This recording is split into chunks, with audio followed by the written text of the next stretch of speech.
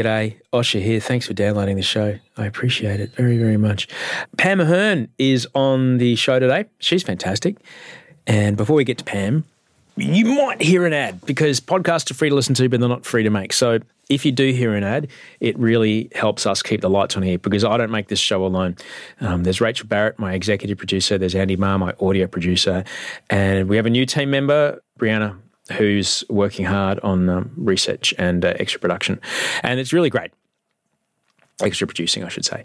And it's really great. So I need to pay these people. And if you hear an ad, you're going to help me pay them. So thank you. And after the ads, if you hear an ad, you might not. If you hear an ad, you'll hear something from Pam. Here we go.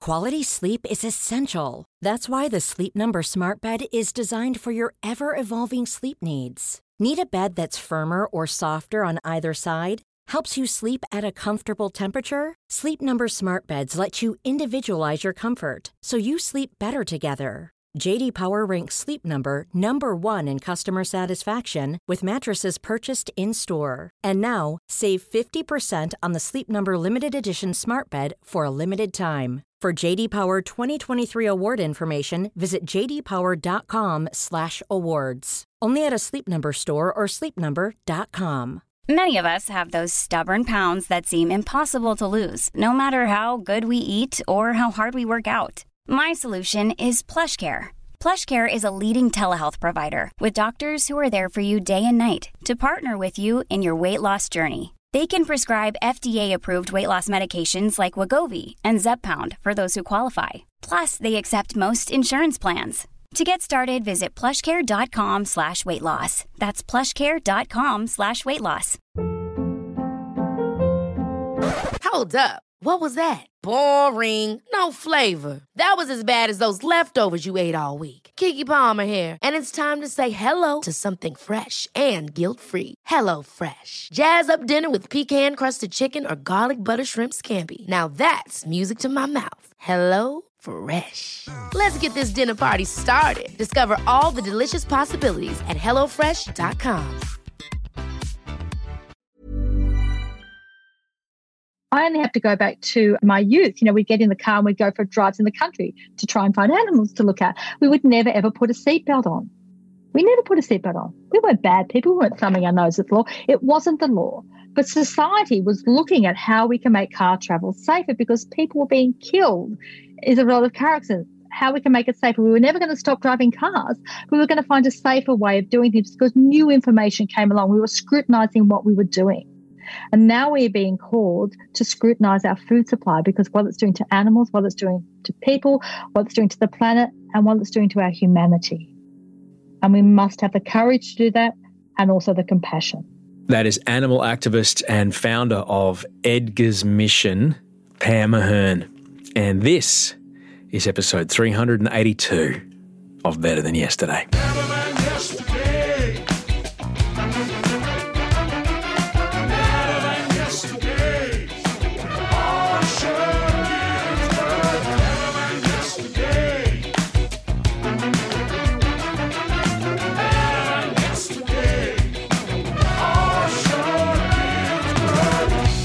Hello and welcome to Better Than Yesterday. Thank you so much for being here. I'm Osher Günsberg. Pam Ahern is on the show today. She is the founder of the not-for-profit farm sanctuary in rural Victoria known as Edgar's Mission. She's been rescuing animals for nearly 20 years. It's a really, really interesting story. I can't wait for you to hear it. We'll get into it in just a second. I'm Osher Günsberg. If this is the first time you're listening to the show, I'm a TV guy and a book writing guy and a dad and a stepdad and a husband from Sydney, Australia. I've been making this podcast since 2013, and this podcast is simply something that's going to help you make today better than yesterday. That's it. Something you hear on the show, you'll go to bed tonight and go, you know what, I needed to hear that. I needed to hear that today, and because I heard it, today's better than it was. That's it. I've been doing this since 2013. On Mondays, I'm here with a guest. On Fridays, I'm here with you. You can always email me if you want. It's super simple. Send osheremail@gmail.com, which is where we are. And it'd be lovely to hear from you. I always do like to see what you're looking at when you're listening to the show. I just really like it. I like seeing what you're seeing when you're listening. I don't know why. It's just This is kind of cool. Thanks for all the feedback. I appreciate it. Thank you particularly to those of you who write in about the Friday shows. They've been going pretty well, which is cool. I hope you tried some polyvagal breathing over the weekend. If you don't know what polyvagal breathing is, slide on back to the last episode, which is on Friday, and try some for yourself. So let me tell you about my guest today. Pam Ahern is the founder of the not-for-profit farm sanctuary Edgar's Mission. It's in rural Victoria, and it started with Pam rescuing one piglet. She gets into the story, but the short version is that she rescued a little piglet called Edgar Allan Pig, one little piglet, and it's nearly 20 years later. She's rescued over 6,000 animals since then, and the sanctuary where she lives, where she works, has over 450 animals there. She's an incredible person. She is full of kindness. She is full of joy. She is full of empathy. She really changed her life to do this. And the path that she was on before she diverged and went full on into animal rights activism is really interesting. She completely changed her life because of a pig, because of one pig. Mind-blowing. She works full-time. She takes no time off. She takes no salary. And she works there at Edgar's Mission, which is the named after the pig that she first rescued. I've met Pam. We did a panel together at Melbourne Writers Festival a few years back. She's a fascinating person. She is, as many people who have dedicated their lives so strongly to something, stronger than I could have ever done. She's a very powerful person. And she has a dedication to this that is, I think you just have to have if you want to dedicate yourself as hard as she has to this, to what is a very, very difficult thing to do. Now, like I said, they're a not-for-profit, and you can support Edgar's Mission. They actually have a cookbook that they've called Kindness Community Vegan Cookbook, and Audrey's eggplant parmesan made it in there, which is pretty sick. It's a great recipe, and I was grateful that Audrey let me put it in that book. So you can track that down and get that book. It's really good. It's kind of interesting when you start talking about animals and animal rights. I've not eaten animal product since 2002, so 19 years. I am a firm believer in that what you put into your mouth is your business. I have no right telling you what you should and shouldn't eat. And I tend not to have these conversations with people. I try to live by example. I try to, attraction, not promotion, is how I try to do it. I have personally been quite turned off by people who can be quite self-righteous and quite better than when it comes to such things. I find the race to purity that happens once you get into some dogmatic thinking, whatever it is, to just be not really what I think it's about. I'm a firm believer that perfect should not be the enemy of good. And just getting people to eat less meat, I think, is important. My personal journey towards being plant-based has a lot to do with resources, has a lot to do with how much land and water and food is used to create the meat that people eat. The compassionate part of things is a part of that. It did come later. But I firmly believe that, and I've met some really intelligent, incredibly emotionally nuanced pigs in my life who have complicated family structures, who have methods of communication. And I cover this with Pam. I'm pretty sure feel emotion, most definitely feel pain and fear pain and want to avoid suffering. I've met these animals in my life. I've met, really lovely cattle. I've met really, really feisty chickens who have, just like your pet dog in your house has a great personality. The animals that we use as food have similar amounts of personality, and it is confronting to recognize that. I understand that it is confronting. I understand that it is confronting to recognize that if you do eat meat, that there is a amount of suffering and pain that happens to a sentient being, so you can eat that. Now, I'm married to a Fijian, and my wife Audrey never met a thing that she didn't feel like eating. All right. She eats very healthily, mind you, but like I've watched Audrey butcher a pig from hoof to snout. But she's very, very aware, where the way she grew up, she's very, very aware of what it is to take an animal's life and eat an animal. And I think for me, that's kind of all I just want people to start with that, to understand what it is they're doing. And even that for me, I think even that makes me feel a bit weird, asking people to do that. But like I said, what you put in your mouth is your business. It's up to you. But I hope you can approach this conversation knowing that I don't think you're wrong for eating what you eat. I think you're just great. And whatever you want to make yourself for dinner and whatever you want to feed your family is just fine. Okay? Absolutely. And what you choose, if you choose at all to alter your diet, your reasons are great, whatever they are. And that's fine with me. Okay? Okay. Because I think you're awesome. And I'm not trying to tell you what you should or shouldn't do. But I'm hoping that you'll hear something in here that resonates. So enjoy this conversation with the founder of Edgar's Mission, Pam Ahern. Hello again, Pam. How are you? Good, thank you. Good to see you again. Good to see you. And thank you for your contribution to our book. Oh, look, I'm grateful. My wife was a little concerned that the recipe wasn't all that flash. And I said, you don't understand, hon. It's fantastic. It is fantastic. I love it. You should try. I really dig it too. And we've just, our eggplant plant in the front of our house is just starting to fruit. So it's going great. I think the last time we saw each other, Pam, was at the Melbourne Writers Festival. We did a panel, if you remember, with Marique Hardy. Yes, I didn't know if you'd remember me. Yes, about 2 years ago. Yeah, that's the last time we saw each other. But I'm so grateful that we can get you on the show today, because I'm not backward in coming forward about telling people that I don't eat animal products, and it's fairly accepted, I guess, these days. But I'd actually talk too much about my own story. I kind of gloss over it a little bit. I wrote about it in my book, but I think your particular way that you came to where you are, and also now the work that you do with Edgar's Mission, I feel it's a path that a lot of people can resonate with, about how there's many different ways to get there, but I was hoping that we might be able to talk about that, because I think it's quite relatable in many ways. Do we find you at the farm today? Is that where you are? Absolutely, yes. You're lucky that there's no smell here, because I've been working all morning, so it's a bit sweaty this end. Can you give us to give an exact location? Where's your farm? We're at Lancefield in Victoria, about 60, 70 kilometres north of Melbourne, in the beautiful Macedon Ranges. Oh, Macedon. So it's hilly country, it's flat country?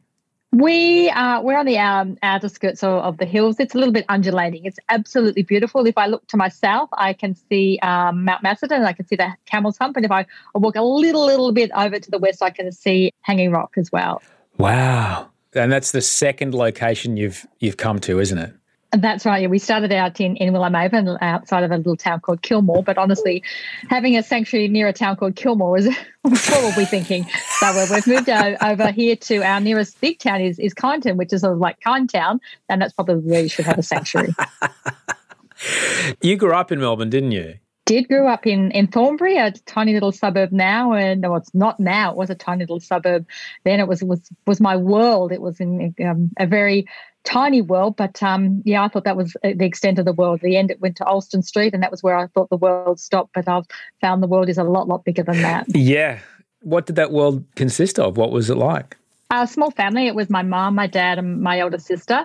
But I've always been a very independent child, a very happy, when I say with my own company, that makes me sound a little bit weird, but I'm quite happy to pot around on my own. I would spend hours in our backyard, and that really was my world. We had 2 cats, Blackie and Tiny, and a lovely, goofy Labrador named Laddie.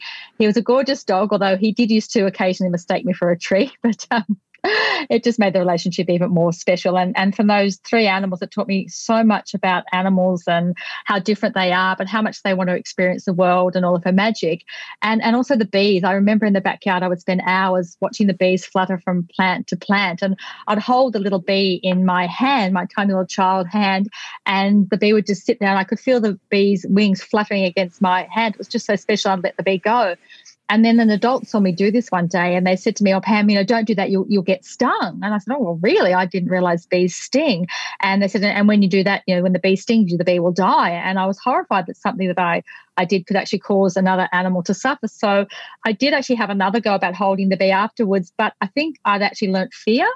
And I remember I got stung that time and I've never held a bee in my hand since that. And it just sort of speaks to childhood innocence we have, that we do things. And I think animals do feed off the aura that we give off, whether we're happy, whether we're sad. And I think it's that intuition. And I think we've lost that in sometimes of our, evolutionary trajectory. I think we did read those things a lot better. Animals, if you think about it, it pays animals to actually learn to read the feelings of another, because if you're a prey animal and there's someone coming with ill intent, by the time you find out there's ill intent, you're going to be eaten. So just from that early age, I actually started to read animals and learn about their behaviour. And then I saw a pony and I was just fascinated and I wanted a pony of my very own. But we were city folk and my parents weren't particularly well off and my pleadings for a pony fell on deaf ears. But my mum always said that the worst thing you can say to you, Pam, is you can't. Yeah. And it wasn't because I was a belligerent child, one of those ones just wanted to get and be a pain in the neck. That I love to challenge. I love to explore, how far can you possibly go with something? Yeah. So the intrepid 5-year-old that I was, I got my scooter. I took the wheels off my scooter. I borrowed a pair of my mum's pantyhose and I tied a tie to each end of the pantyhose. I put them over the kitchen stool and I used to ride that around the house for hours. Clunk, clunk, clunk. And I think my mum got sick of having any pantyhose and all the noise I made. She took me down to the local pony club.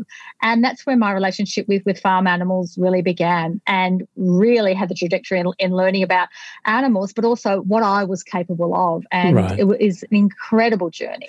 It's interesting what you took, the bee story. I see it in our own. We've got 2 kids. One's a teenager, she's nearly 17, and the other one's just about 18 months. And he's got a little bunny soft toy, right? And the other day he was playing around with one of the kitchen drawers and Bunny got caught in one of the drawers and he couldn't figure out how to open the drawer again. And this little boy, it was about a month ago, he came running out to Mum, screaming, Mum, Mum, Mum, and Bunny, Bunny, Bunny. And she's like, what, Bunny, Bunny? And he ran back and he's pointing that Bunny's trapped. Now, we've never told him, be careful for other things. We haven't taught him. It was just such a clear evidence to me that we're born with empathy. We're born with compassion. He came out of the womb knowing that another creature was in pain and he had, if not, he'd anthropomorphized some, kind of level of, I know if I get stuck in that drawer, it hurts. So this thing is hurting and I don't want it. And that's, it really kind of strikes me that, you had that experience as well. When you were little, we talk about what our parents tell us and, until you got told that bees, can sting you, you were like, well, okay. We just believe what our folks tell us. We believe the grown-ups. What was dinner time like when you were little? We ate animals, and I remember questioning it at the time when I was actually, told that was actually, a lamb chop and what the lamb chop was. And there was a part of me that didn't want to believe that we could do that. There was this disconnect. And I was also told it was necessary, that everybody else around me did it. So you had these 2 worlds competing inside you. And we look up to our parents as noble, kind and good. And parents are always right and we don't question them. So that conflict stayed there but was squashed for a while. And I think it does actually, as you mentioned there, our natural empathy is to care about other living beings. And that is what gets me up every single day of the week, is that I truly believe in the goodness of the human heart and that we are, as species, are programmed to care. The beautiful thing about the way the world is today is that we are encouraged to explore our values, whereas when I grew up, we weren't really encouraged to explore our values. We were told that was the way of the world and that was why you do things. So it actually takes a lot of courage but also compassion to step outside of those ingrained values that we had and to form our own values. Another example I like to talk about is that when I was young, I used to barrack for Collingwood, and I'd go around the house going, come the pies. And then because my dad barracked for Collingwood, and dads are wise and wonderful and they're always right. And my dad barracked for Collingwood, his dad barracked for Collingwood. It was an Ahern tradition to barrack for Collingwood. But then I started to think about it and, well, Collingwood wasn't really that cool a team, and actually I didn't really like football. What I wanted to do was to grab my scooter, rip the wheels off, grab my mum's pantyhose and ride my imaginary horse around the kitchen. That was what I wanted to do. But it does speak to that so many values that we inherit from other people and that we do them for so long that we actually don't question them. And that's one of the greatest things I really love to see, people starting questioning the values that we have, and are they our values or ones that we've inherited from other people? And when we start to align our ethics and our actions, I think it's going to be a better world, not just for us people, but for animals as well, and the planet. Well, it takes cognitive reflection to do that. It takes, and which is a stretch, because to have cognitive reflection, one must firstly consider that my current belief set might not be correct. And we have to allow our ego to go and take a back seat. We have to be open to the possibility that, oh, okay, I've believed this thing this whole time, whatever it is, I guess I was wrong. And that can be, sometimes our ego state won't allow us to even go near it. And in fact, and I'm sure you have too, encountered aggressive resistance when I tell someone, or someone asks me about my personal choice to put what I want into my mouth, how it triggers a huge reaction from this other person. And I find that kind of interesting. Do you remember sitting around the table, finding out about the lamb and certainly spending more time at the Pony Club and then being in a more kind of rural environment as you started to see these animals more and more? Did you ever start to go, maybe dinner, I won't have that? It's really funny how we set values that make us feel comfortable. I remember Mum served us rabbit one time, and we'd never had rabbit before. And she told us this was rabbit, and rabbit as the food is so close to rabbit, the animal. And to my shame, my sister and I protested, but it wasn't so much for ethical reasons. It was because we thought that the Easter Bunny was going to be really ticked off when we found out that we'd been eating his buddies and we weren't going to get any Easter eggs that year. So we protested so long and so loud that we actually were never served rabbit again. But it did actually start that questioning about why are some animals classed as friends and some animals classed as food and some animals are classed as the Easter Bunny. And it speaks to when we actually put labels on things, it does actually circumvent our ethical thought and justifies it the way we treat them. These are food animals, these are friend animals, and these are wild animals. And compartmentalising animals and even people, it does justify why we do things in our mind, and it circumvents that ethical thought. And if you look at the evolution of ethical progress, our ability to embrace those that we consider other has been the determinant of where we at. There was a time when it was the colour of one's skin, it was the religion one followed, and even the gender. Women didn't have the vote for it was 100 years ago, simply because of our gender. And there's no way knowing that, if I rocked up to vote today, that I would be turned away simply because of my gender. And it's that ability to embrace those differences, I think, is a determinant of who we are. And it was Chief Justice Michael Kirby of the High Court several years ago that said, the way we treat animals is our next great social justice movement. And I really think he's on the money there. It's not that, animals are human coloured in, fur, feathers, fleeced or fin suits. They're other living beings. They're other living beings with the capacity to feel happiness and joy and suffering and fear in pretty much the same way we do. And then we need to look at what we are doing and how the choices that we make in our life impact upon those other beings. And it can, as you said, be very, very confronting. Some people, when it's been a family tradition to being raising animals for food and fibre, to actually say, well, actually, I'm not going to be a part of that anymore.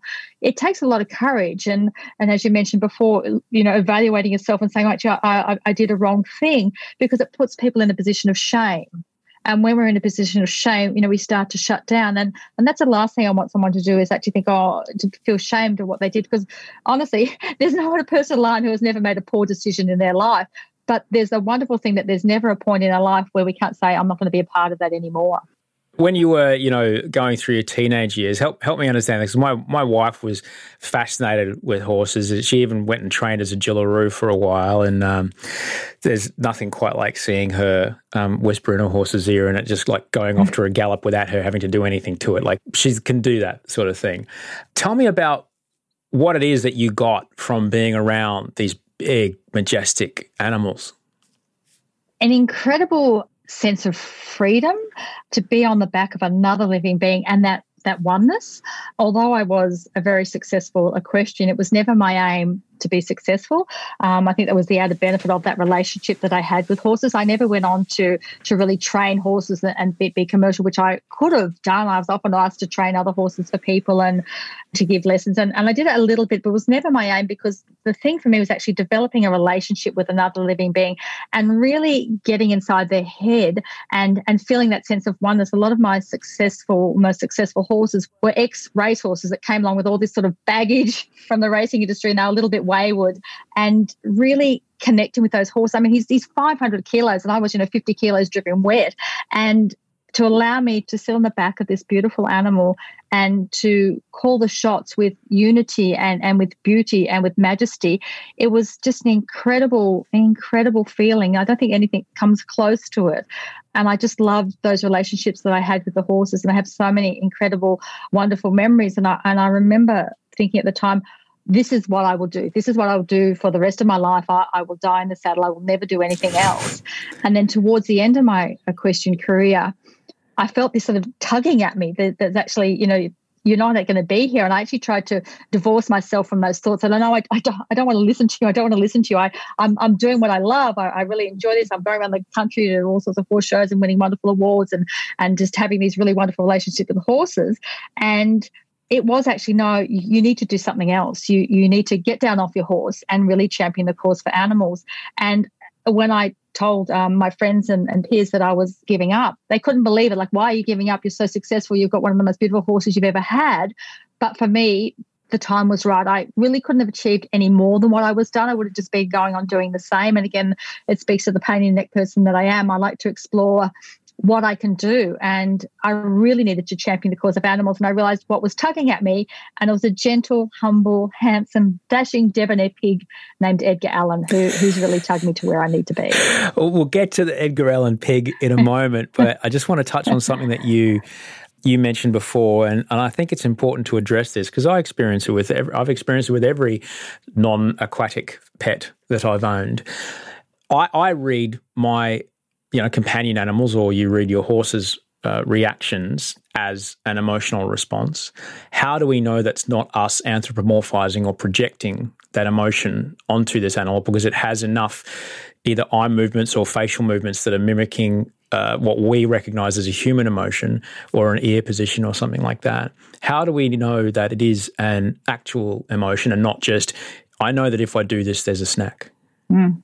And that's a really, really good point. And I think to a certain extent we do that because of convenience, and our ego. Like, our dog loves me, our horse loves me.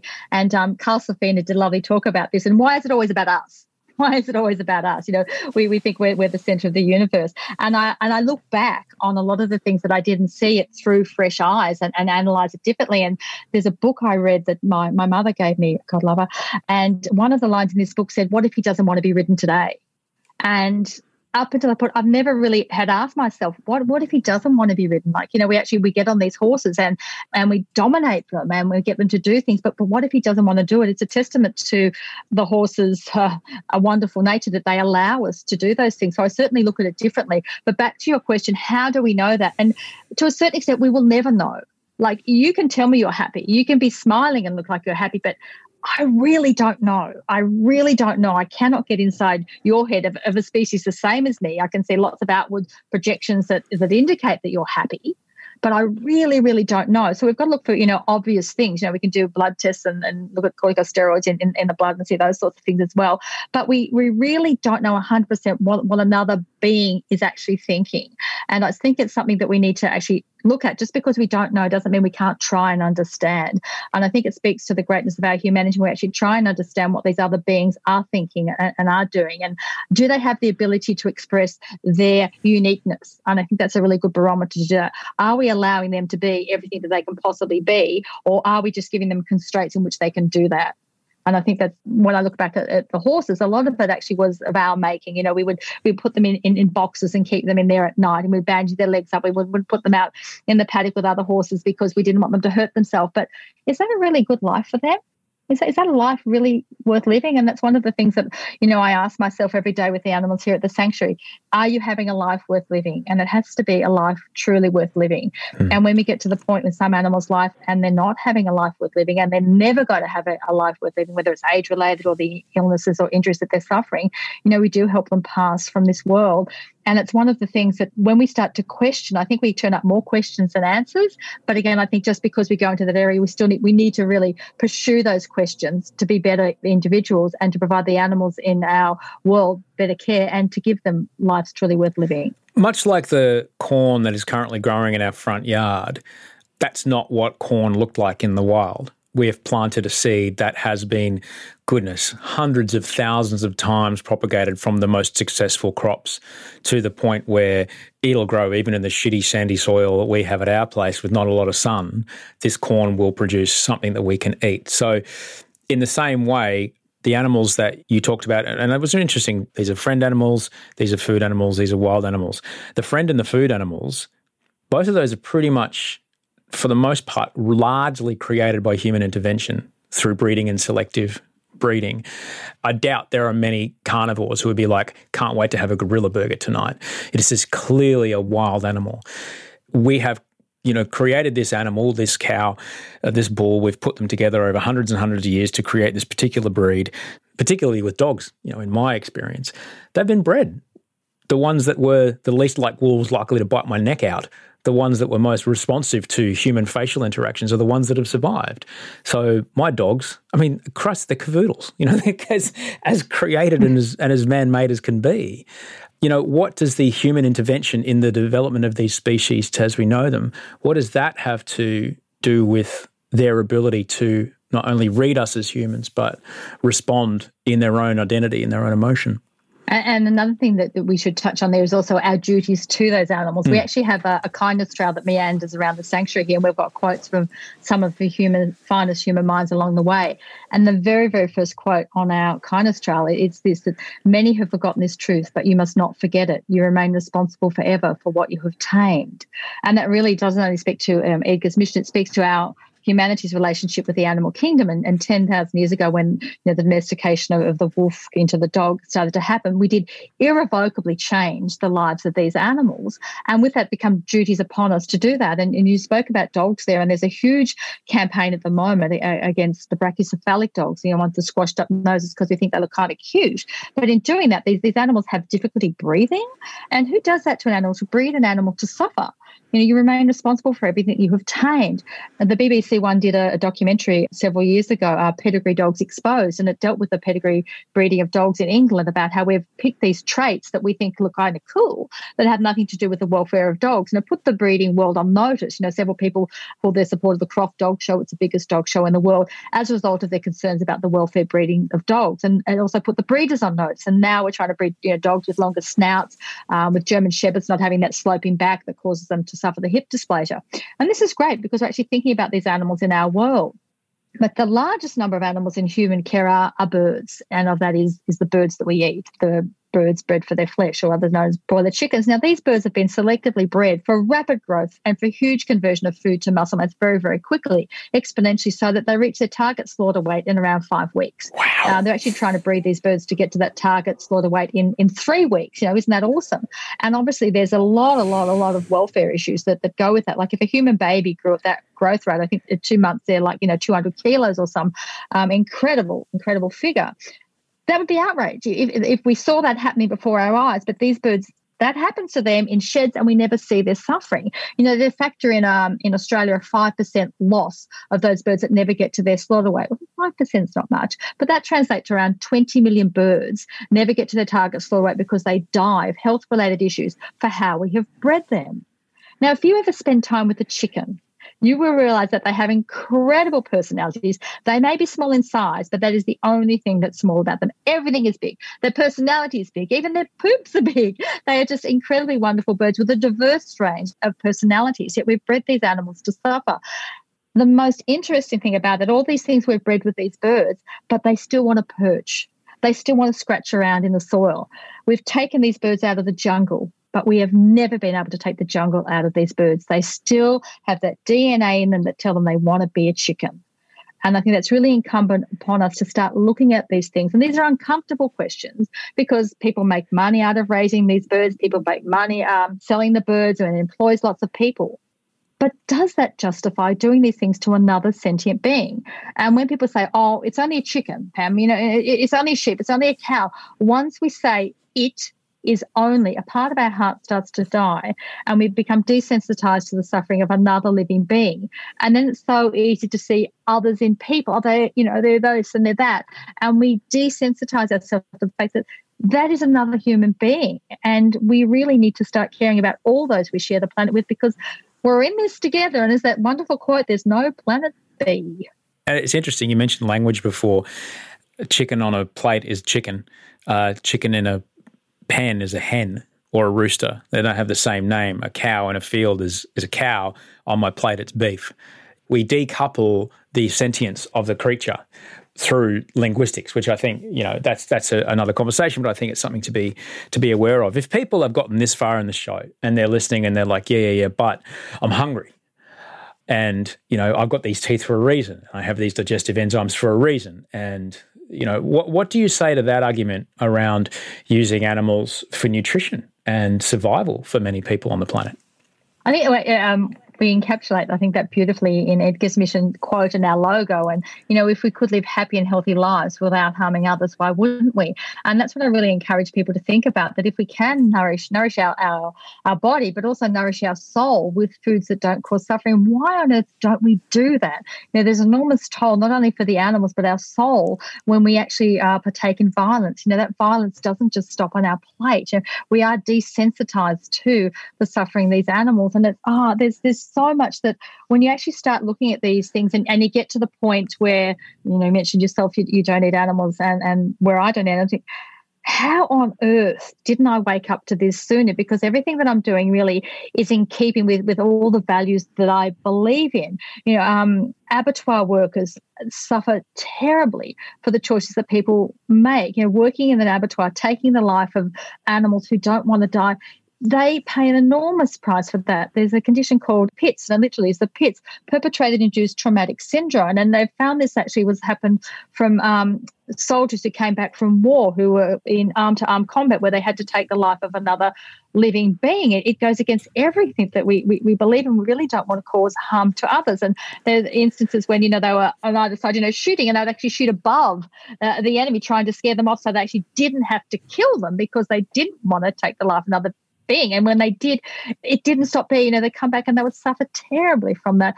And, slaughterhouse workers, they found that, their mental health suffers terribly from what they are forced to do in those industries. That doesn't stop at the gate when they leave. And I think we need to think about what we're actually paying other people to do. In all honesty, there are people who go out and hunt for their food, granted, but most people couldn't actually take the life of an animal who doesn't want to die, because we do empathise with another living being. And I think it's one of the beautiful things at Edgar's mission, where people can come and actually meet these rescued farmed animals, see what their lives are really like, and then decide for themselves how they think that they should live. One of the things that I'm adamant about the sanctuary is that we will never tell people what to do or what not to do. I, for one, haven't got the right to do that. I haven't got the authority to do that. And even if I did that, I've got no guarantee that they would do it. And you spoke a little while ago about, the foods we eat. I've been a vegan for over 30 years. Gosh, more than that. I'm getting older by the minute. But I remember I had an epiphany. I overnight, cold turkey, for want of a better word, there was no more animal products in my diet. I proudly announced to my mother that we were vegans, and that was it, no more animal products. And the only non-dairy milk you could get at the time, it was powdered stuff. You got it in a box, you mixed it up with water, it tasted absolutely disgusting. And I thought, how am I going to sell this to other people? I'm having trouble downing it, but I knew what it meant to a mother cow and her baby calf to drink dairy. I wasn't going back. Thankfully, now I can go to my little supermarket in downtown Lancewood. Our population is 1,204. I can buy soy milk, rice milk, oat milk, macadamia milk, almond milk, all these sorts of milk that don't involve animals. And that is a wonderful thing. Society is progressing. We've got all sorts of different food. Mum and I raced out and bought tofu because that was what good vegans ate. We ate it raw. We didn't know how to cook it. Where was our cookbook back then when we needed them? Thankfully, now we know how to cook it. I've made friends with tofu and eggplant. I would never have eaten eggplant before. Love eggplant, love mushrooms, all these things that I never would have eaten before, but now how to cook them and exploring the palate and how your palate actually feels a lot cleaner without it being lined with animal fats. And I have a bit of a chuckle about, being a vegan. I was a vegan for a while, and I ran into someone down the track who I wasn't a very good vegan because I didn't pronounce it correctly. The word was vegan, Pam. You've been pronouncing it wrong. That's how isolated I was at the time, living in country rural Victoria. I didn't even know how to pronounce the word. But now, and quite interestingly, thanks to a multi-million-dollar campaign by Meat and Livestock of all places, everybody knows how to pronounce the word vegan when they were making fun of us vegans. So it's good on them. People know how to pronounce vegan. I've got to say, that story, like the real hero of that story has got to be your mum. It's got to be your mum for just going, okay, kid, and going with it. Absolutely. And my poor mum has gone with it. When I started the sanctuary, she had a bathroom with a heat lamp in it. So her bathroom became our nursery for all our lambs. So all this newspaper was covered over her floor, and she had up to 30 lambs in her bathroom because she had a heat lamp to help keep them warm. And yep, Mum just went with it. And I'd often ring her up and, Mum, I'd say, incoming, and she'd go, what species? And she'd be there waiting for me. God love her. That's so delightful. So I'm guessing it started with horses. You had cats and dogs, as you mentioned, when you were younger. I'm guessing horses were the gateway drug. Well, so when did the collection start to build? Well, actually, I cut my teeth on cat and dog rescue because my mum, who features quite heavily when I'm speaking, she loved cats. I think she really fostered my love of cats. And my dad was involved in the law, and I think that's where my sense of justice came from. So the two married to create the melting pot of me. But my mum and I became involved in cat and dog rescue, and we were foster carers for the local animal aid charity. And then when we moved over to the Willamhaven property with the horses, we actually found at the time the cats and dogs from the 3 local shires, when their time was up at the pound, they were taken down to the tip and they were shot. And we were horrified. So we started the Central Highlands Animal Shelter way back then, and we would take the cats and dogs from the 3 local pounds and we would have them desexed and vaccinated at our own cost, and we would try and find homes for them that way. This is way before the internet and social media, and we had landlines back then, didn't even have mobile phones. And I remember I would just get bits of A4 pieces of paper, and I'd cut out all pictures of cats and dogs from magazines, and I'd stick them on there, and I'd have the little tear-off strips at the bottom with our phone number, and I'd put them up in the local supermarkets and anywhere I could find to try and find homes for the cats and dogs that way. And a bit of circumstance change, and we had to shut the cat and dog sanctuary. And I remember at the time, it was the worst day of my life. This is the absolute worst thing that could ever happen to me, what was going to happen to the cats and dogs. And Save a Dog scheme in Melbourne took over the dogs, and a lovely lady named Ingrid, who started a cat sanctuary, took the cats. So the cats and dogs were catered for. And then not long after that, the opportunity to rescue Edgar Allan Pig came along, and that was when the other sanctuary started. So it just shows you what you think is the worst day of your life can actually be an opportunity for something better, because I would still have got Edgar, but I probably would have just kept him and just had a pet pig. But because I didn't have the cat and dog sanctuary, there was something in my life that still wanted to save animals, and it gave me the opportunity to actually start the sanctuary for the rescued farmed animals. So there you go. You were doing some volunteering work with Animals Australia, if I got the story correct, and James Cromwell, who we all know as Farmer Hoggett from Babe, they're like, well, we better get a piglet because, this is it. And so you were tasked with finding a piglet. Where does one acquire a piglet at short notice for a photo shoot? That's really interesting. So I actually got him from a pig farm. He was actually a free range pig, and we didn't steal him. We bought him, all legitimate. It was the deal was done out of a dodgy little pub out the back of Ballarat. We met in the car park, and the pig was exchanged. And I was so excited. I had my little dog E.T. with me, and I think it was one of the most joyous days of my life. I don't know if Edgar thought the same at the time. He was a bit annoyed, and his world had been turned upside down. And I took him home, and his pet carrier was covered in pig poop, and he buried himself in straw, and he's a little bit grumpy. And we had the photo shoot the next day. And again, Mum was to the fore. And that afternoon, we're madly washing Edgar, trying to get all the pig poop off him and have him clean for his photo shoot the next day. And he got a little bit upset. And pigs, when they get upset, they fart. And so we had this really great introduction to Pig Handling 101. And Edgar fell in love with my little dog E.T., which was really wonderful. So the next day, the photo shoot went really, really well. I had Edgar on a little harness, and we went around the backyard of this little place in Elwood and taking the photos with James and the pig. And the photographer was so impressed that I'd had this pig less than 24 hours, and I'd taught him to walk on a lead, and aren't you wonderful? And I'm like, oh, yeah. And James said, this is really good. This is such an opportunity. I'm going to walk up the steps of Parliament House with Edgar by my side, and we're going to demand a better deal for pigs. And we all thought this was an absolutely wonderful idea. And then I thought, oh, my gosh, now I'm actually really, really got to teach Edgar to walk on a lead. So then I went down to my local park, and I had my little dog on one side and my little piggy on the other side. And I was actually teaching Edgar to walk on a lead and get accustomed to people being around him. And people literally came from everywhere. Oh, a pig on a lead? My gosh, wow, this is unbelievable. Tell me more. And it was watching people's interactions with Edgar that really, really got me thinking that the best way to change the way people think about the animals who are farmed for food and fibre are the animals themselves. I can speak to people's minds that Edgar eloquently oinked his way into their heart, reminding that's where pigs really should be, not further south. And it was that rub his tummy, go, and he'd flop on his side, and I'd be, oh my God, he's clean, he's gorgeous, he's better than my boyfriend, I love him. And that was really seeing the profound experiences people had from meeting a pig. We have all these notions about pigs that, they're dirty, they're mean, they're gluttonous, and all these other sorts of things. But when you meet a pig, everything goes out the window. They are without a doubt the cleanest animal I have ever encountered. Honestly, if my horses were half as clean as the pigs are at the sanctuary, I'd get about 10 years back on my life from cleaning out stables. What you're describing there is there's a reason that slaughterhouses don't have glass walls. There's a reason that kind of the only time people who live in the city get to see farm animals is if they go to those particular sheds at the Easter show, and there they are. We're like, there's a reason that you or I can't take a photo inside of a factory farm. To separate ourselves from the realities of the food we eat allows us to eat that food. But when you do get face-to-face, and you spend some time with a cow, all right?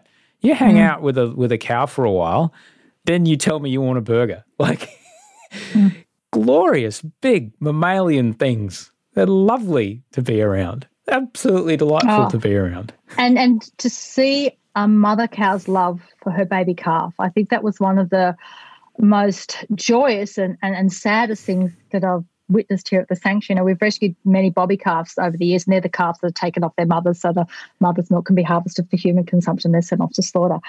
I always wanted to rescue a mama cow, and I think part of Edgar's mission, like it's created for so many reasons, but part of Edgar's mission is my living apology to the animals who are, of course, to suffer because of the choices that they made. We can never change the past, but we can only shape the future, and that's what I'm trying to do, is shape a kind of future for animals. And I wanted to rescue a mama cow because, all this focus on baby cows, and we tend to forget about the mothers who, at the end of their productive life, which is nowhere near their natural life, but their bodies become worn out from producing all that milk and being impregnated, they get sent off to slaughter. And the opportunity came up several years ago to rescue a mama cow, and we rescued Clarabelle. Now, Clarabelle was actually on her way to be slaughtered because she was not producing enough milk and she was at the end of her productive life. Clarabelle was pregnant. Clarabelle came to the sanctuary and she was due to give birth in late February. Now, Clarabelle, she's a little Jersey with those big doe eyes. Clarabelle, like me, loves her food. She was always first up for her food of a morning, but she started to be a little bit slow. And I just thought, well, she's getting near the end of her pregnancy. She's carrying a bubba calf around there. And I watched her one day. She was actually looking back, up at the forest where she'd been, and she was slowly coming up. And then she's munching on her hay, looking back up towards the forest, and I noticed one teat. Just one teat was big and engorged. And I thought, hello.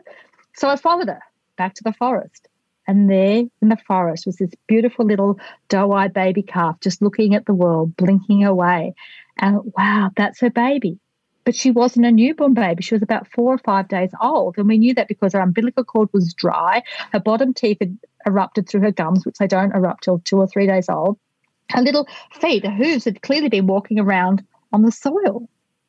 Clarabelle had been hiding her baby in the forest, coming up for food and going back to get her baby because she didn't want her baby taken away, as every one of her babies before had been taken away. And I said to Kyle, who does our video, I said, we've got to make a video of this. We've got to tell this story. So we go down to do the video, and we're walking up the paddock and onto looking for the calf. And I'm looking for the calf, and Kyle goes, look, stop it, Pam. I've got enough footage. I said, Kyle, I can't find the calf. Because what do you mean he can't find the calf? I said, well, she's not here in the forest. She's not here. I said, someone must have jumped the fence and stolen the calf. What are we going to do? We couldn't find the calf. So we called everybody down to forensically sweep the paddock. And there in this little stand of cypress trees, there's a little bit of grass there was the baby. She'd moved the baby because we were going and checking on the baby every day, and she was so nervous that we were going to take her baby away like every baby had been taken away. And there was not a dry eye amongst us as we're walking back, because we saw this. Like, you hear these stories about how much these mama cows love their baby, but when you see it before you, even though she was at a sanctuary, she didn't know that baby wasn't going to be taken away. About 4 or 5 years down the track, they're still together. Little Valentine, we called her Valentine because we found her on Valentine's Day and to celebrate the love of mamas and their babies. Baby still has a bit of a drink from mum every now and again. She's so much bigger than mama, and they'll mutually groom each other, and they're never far from the other side. And I think if, you could give all these reasons about why dairy's bad and all this, I think that story just speaks to why I don't drink dairy. Just quickly popping into the conversation here to pay the bills, really. Got to keep the lights on, got to play an ad. But before I play an ad, I wanted to tell you about another episode that you might be interested in. It's another episode with an activist who goes about his activism in a very different way.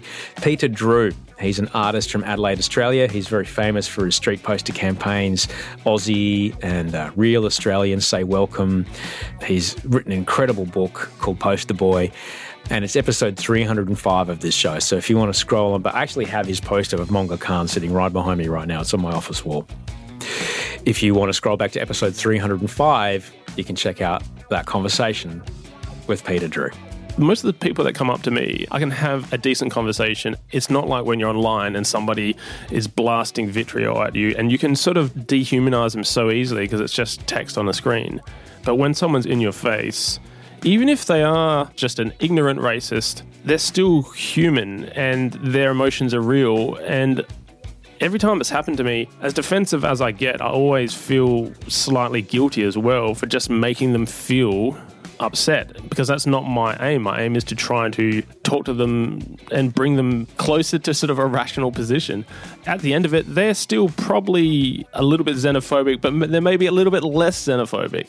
And so that's my aim. It's not to sort of purify the world and end racism, because no one's that powerful. And so I just think having empathy for your enemies is actually a very valuable thing, and it makes you more effective when it comes to trying to create change. Many of us have those stubborn pounds that seem impossible to lose, no matter how good we eat or how hard we work out. My solution is PlushCare. PlushCare is a leading telehealth provider with doctors who are there for you day and night to partner with you in your weight loss journey. They can prescribe FDA-approved weight loss medications like Wegovy and Zepbound for those who qualify. Plus, they accept most insurance plans. To get started, visit plushcare.com/weightloss. That's plushcare.com/weightloss. Hold up. What was that? Boring. No flavor. That was as bad as those leftovers you ate all week. Keke Palmer here. And it's time to say hello to something fresh and guilt-free. Hello Fresh. Jazz up dinner with pecan-crusted chicken or garlic butter shrimp scampi. Now that's music to my mouth. Hello Fresh. Let's get this dinner party started. Discover all the delicious possibilities at HelloFresh.com.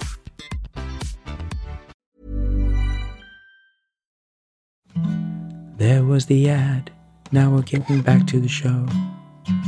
You mentioned the emotional effect of the people that come and volunteer at the sanctuary. It's one thing to randomly find a piglet in a dog park and be transformed by an interaction with an animal that you'd only ever eaten as bacon or pork chop or ham or whatever, to suddenly go, oh wow, this is a different experience with this sentient being that I had hitherto yet not experienced. By the time people come to volunteer at your mission, they don't get there by accident. You know, people come to volunteer because they have a thing in their hearts, they have a purpose, they have a set of values that they want to abide by, and they're taking an action in accordance with those values.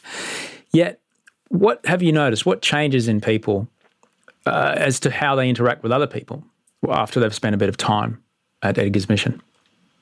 I think we become more aware about the choices we make and how they impact upon others. Even the language, the language people will use becomes kinder.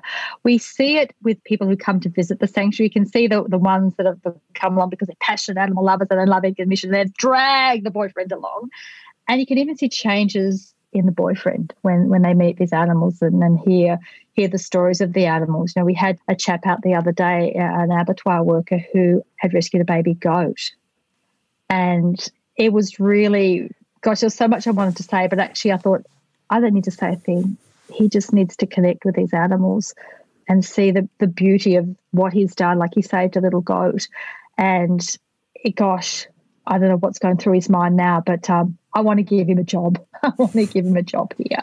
But you see profound experiences from people who have been here and have been, part of these industries and have actually, gone 360 and said, I don't want to be a part of it anymore, because there is a kinder way of living that's more in sync with who we are, that is not violent, that will actually ensure our survival as a species on the planet, because we cannot keep going the way that we are. We don't have to look any further than, COVID that's causing the lockdown that we're going through. It's the way that we're treating animals is not sustainable on so many fronts. Let's talk a bit about that, because it has been bandied about by people who make arguments against climate action. It's one of those classic, that's because he doesn't want you to ever eat steak again. That's not exactly what's going on, but it's undeniable, the link between factory farming and human sustenance based upon animal products and to the impact that it has upon our very atmosphere.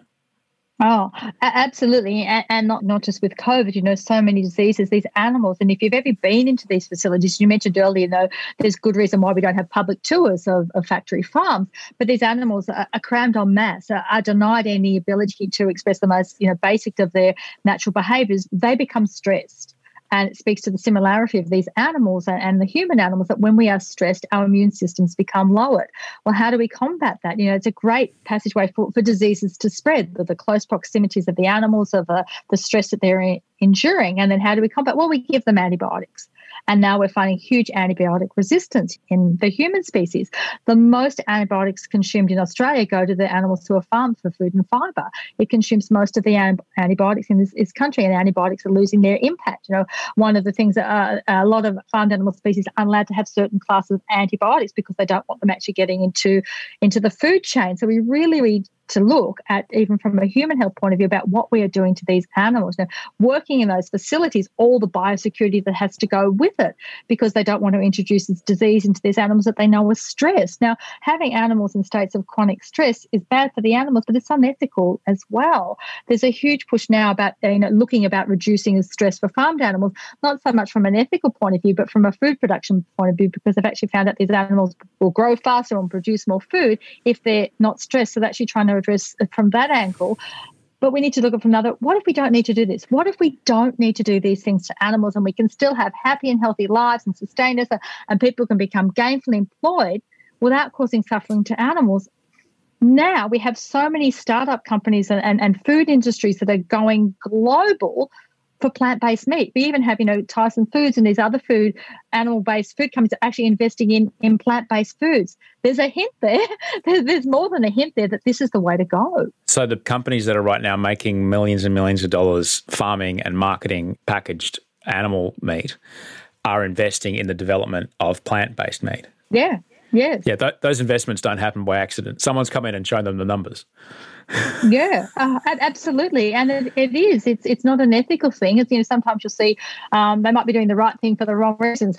Doesn't matter. If they're stopping to hurting animals, I think that's got to be a good thing. It's going to be a good thing for human health as well, and the people that work in those industries. My heart goes out to the people that work in those industries, and I think we should never shame or we should never judge, because they've got a different choice in life. That could be us. I don't think anyone ever wants to work in those industries that kill animals. I remember very, very early on, I was at a market one day and I had a petition to ban live export, and there was a guy that came up and he goes, "Oh, I don't want to sign that. Or I eat animals." And I go, "Oh, do you? What animals do you eat?" And then he said, "Oh, and I work in an abattoir." And I said, "Oh, well, where do you work in the abattoir?" And I think this chap was actually shocked because I didn't come back and, have a go at him. I actually tried to engage in dialogue, and I was talking to him, and, he had a little girl with him. It was his daughter, and then he started to lower his voice because I wasn't yelling at him, talking about what he actually did in the abattoir. And he was telling me about he was a sticker, and he was the one that stick the knife into the throat of the animals. And I said, oh, gosh, that must be quite difficult for you. He says, yeah, it is. He said, they look in their eyes. And he was starting to tear up telling me things. And I think because he wanted to see me as the enemy. And I said, well, actually, that's your job's getting exported overseas with the live export, by the way. But speaking to him with compassion and kindness and sympathy and empathy for what he was doing. And I said, I'm really sorry. And he said, look, it's the only place I can get a job. It's the only place I can get a job. And I've got to feed my little girl here. And I thought, wow, that was very early on in my activism. And we don't think about that. I don't think people actually get up in the morning and go, I actually want to go and kill animals. But he needed to feed his little girl. Yeah, I've been quite vocal over the course of this show talking about, I contributed to your book. I generally don't do things for, shall we say, high-profile vegan places.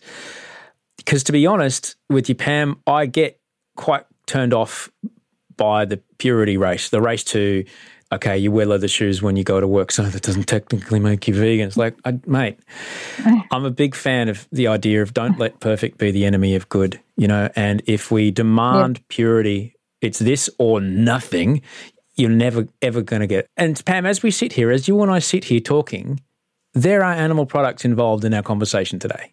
And we can't deny that. It's a part of the headphones I'm wearing. There's probably somewhere along the chain between me seeing your face and you're seeing my face, there's an animal product. And we can't avoid that living in a modern world. And there's probably a lot of people listening that could resonate with that. So if we can't avoid, even at our best efforts, causing harm, how can we be okay with it? How can we still try to do our best? I think we should always try and do our best. I think that is the best we can do, and recognise that everybody is at a different stage of the journey of their life, and judging people and shaming people is going to shut the conversation down. And that's the last thing we need to do. If we really, really care about changing the world for animals, we need to engage people. We need to have compassion and kindness and understand that by judging people and condemning them, we are shaming them and we're repelling them. That's the last thing we want to do. And as you said, there are animal products. I've got tyres on my car and they involve animal products. I use that car to drive out and save animals. So it is being the best that we possibly can be, and realize that change is happening. Change, and I have every confidence. I have cats here at the sanctuary, and those cats, have meat products. Some of the cats have vegan food in their diets, but honestly, you try talking ethics to a cat, and they go, yeah, now pass me the endangered tuna. It's not a perfect world, but I think one of the spin-offs with all this new lab-grown meat and all these plant-based meats, I think we're actually going to have vegan cat food that the cats will actually eat. I think cats are our last frontier in veganism. We know what they nutritionally need, but ethics-wise, cats. Yeah, they're a cat. Love them dearly, but that's cats. And everybody's at a different stage of their journey of life. And I remember this comes back to actually how I started in my activism. And I saw an ad in the newspaper. I was rescuing cats and dogs, and it was for companies that don't test on animals for your household products. And I thought, wow, that's really good. I can get toothpaste and cleaning products that test on animals, don't test on animals, both do the same job. I'm going to get the one that's not tested on animals. So I sent off for the little leaflet, and it came out and it got updated every so often because new products came on the board and companies got changed and their ethics changed and what have you. One time it came out and had a little ad in there for an anti-fur rally. And I thought, well, fur's really cruel. We don't need to wear fur. One of those things, we've come away from the cave days. We've got so many other things that we can clothe ourselves with that don't involve animals. So I rang up to go to the anti-fur rally, and I was talking to the lady on the phone, and I said, look, I'd love to come to the rally, but I do eat meat. And she says, that's okay. What she said to me was my founding basis for all our activism here at Edgar's Mission, is that it's not so much what's on your plate, it's how it gets there. Will you think about that for me? I said, yes, of course I will. So I went along to the rally. Now she could have said, oh, you fool. Meat is murder. How can you possibly come to the rally if you're not a card-carrying vegan? But she didn't. She was kind to me. She engaged me. She encouraged me to think about my values. So I went along to the rally wearing my woolen skirt, leather shoes and leather belt. And I was listening to all those conversations that were buzzing around me. And this book called Animal Liberation kept popping up all the time. And I was intrigued. But, my dad, he'd warned me about, those liberationists, the terrorists, the wackos, the hippies and all those, going to ruin the world. But it had the word animal in it. So I was curious. So I got a copy of the book by Peter Singer. And just in the dust jacket of the book, it was talking about the time when Peter was taken to the local chapter of the RSPCA in England by some mutual friends. And he was there and he was talking about animals and how they could better the world for animals. And they were getting along really well.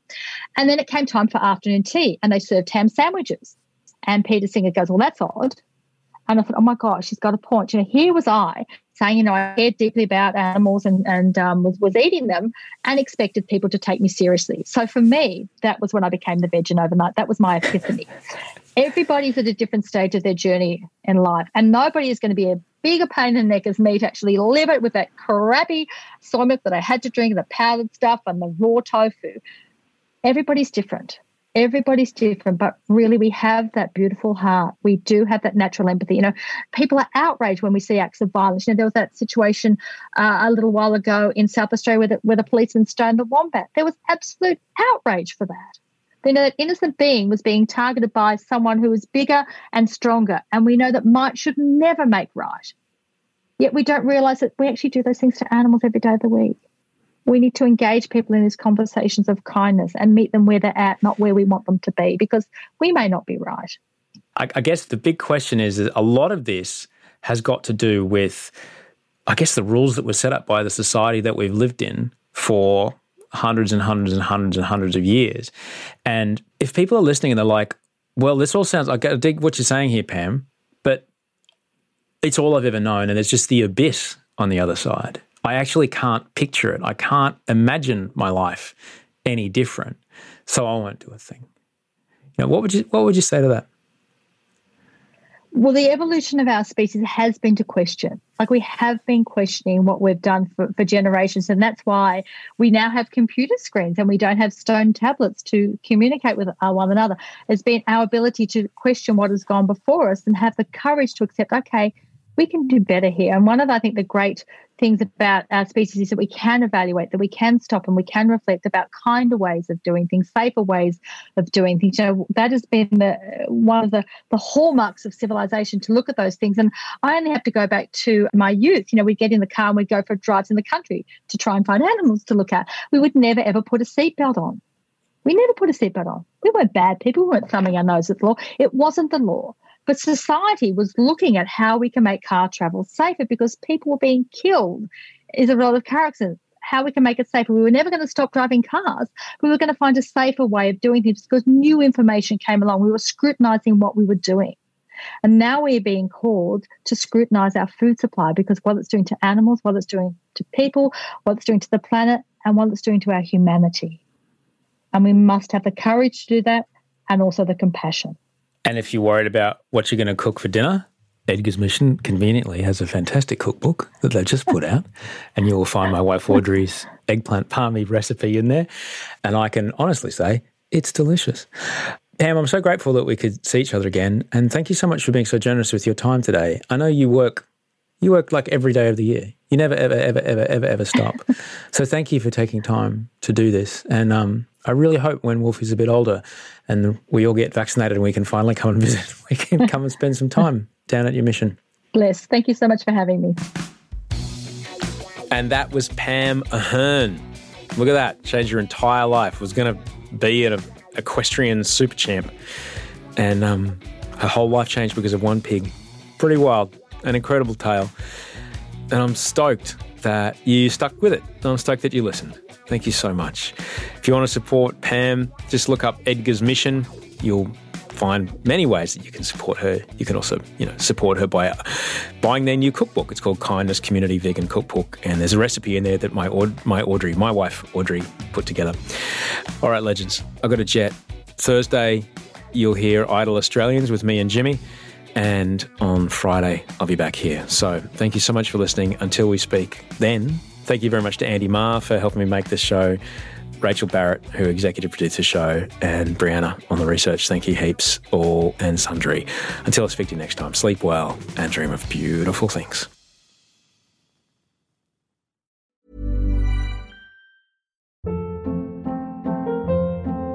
Hold up. What was that? Boring. No flavor. That was as bad as those leftovers you ate all week. Keke Palmer here, and it's time to say hello to something fresh and guilt-free. Hello Fresh. Jazz up dinner with pecan-crusted chicken or garlic butter shrimp scampi. Now that's music to my mouth. Hello Fresh. Let's get this dinner party started. Discover all the delicious possibilities at HelloFresh.com.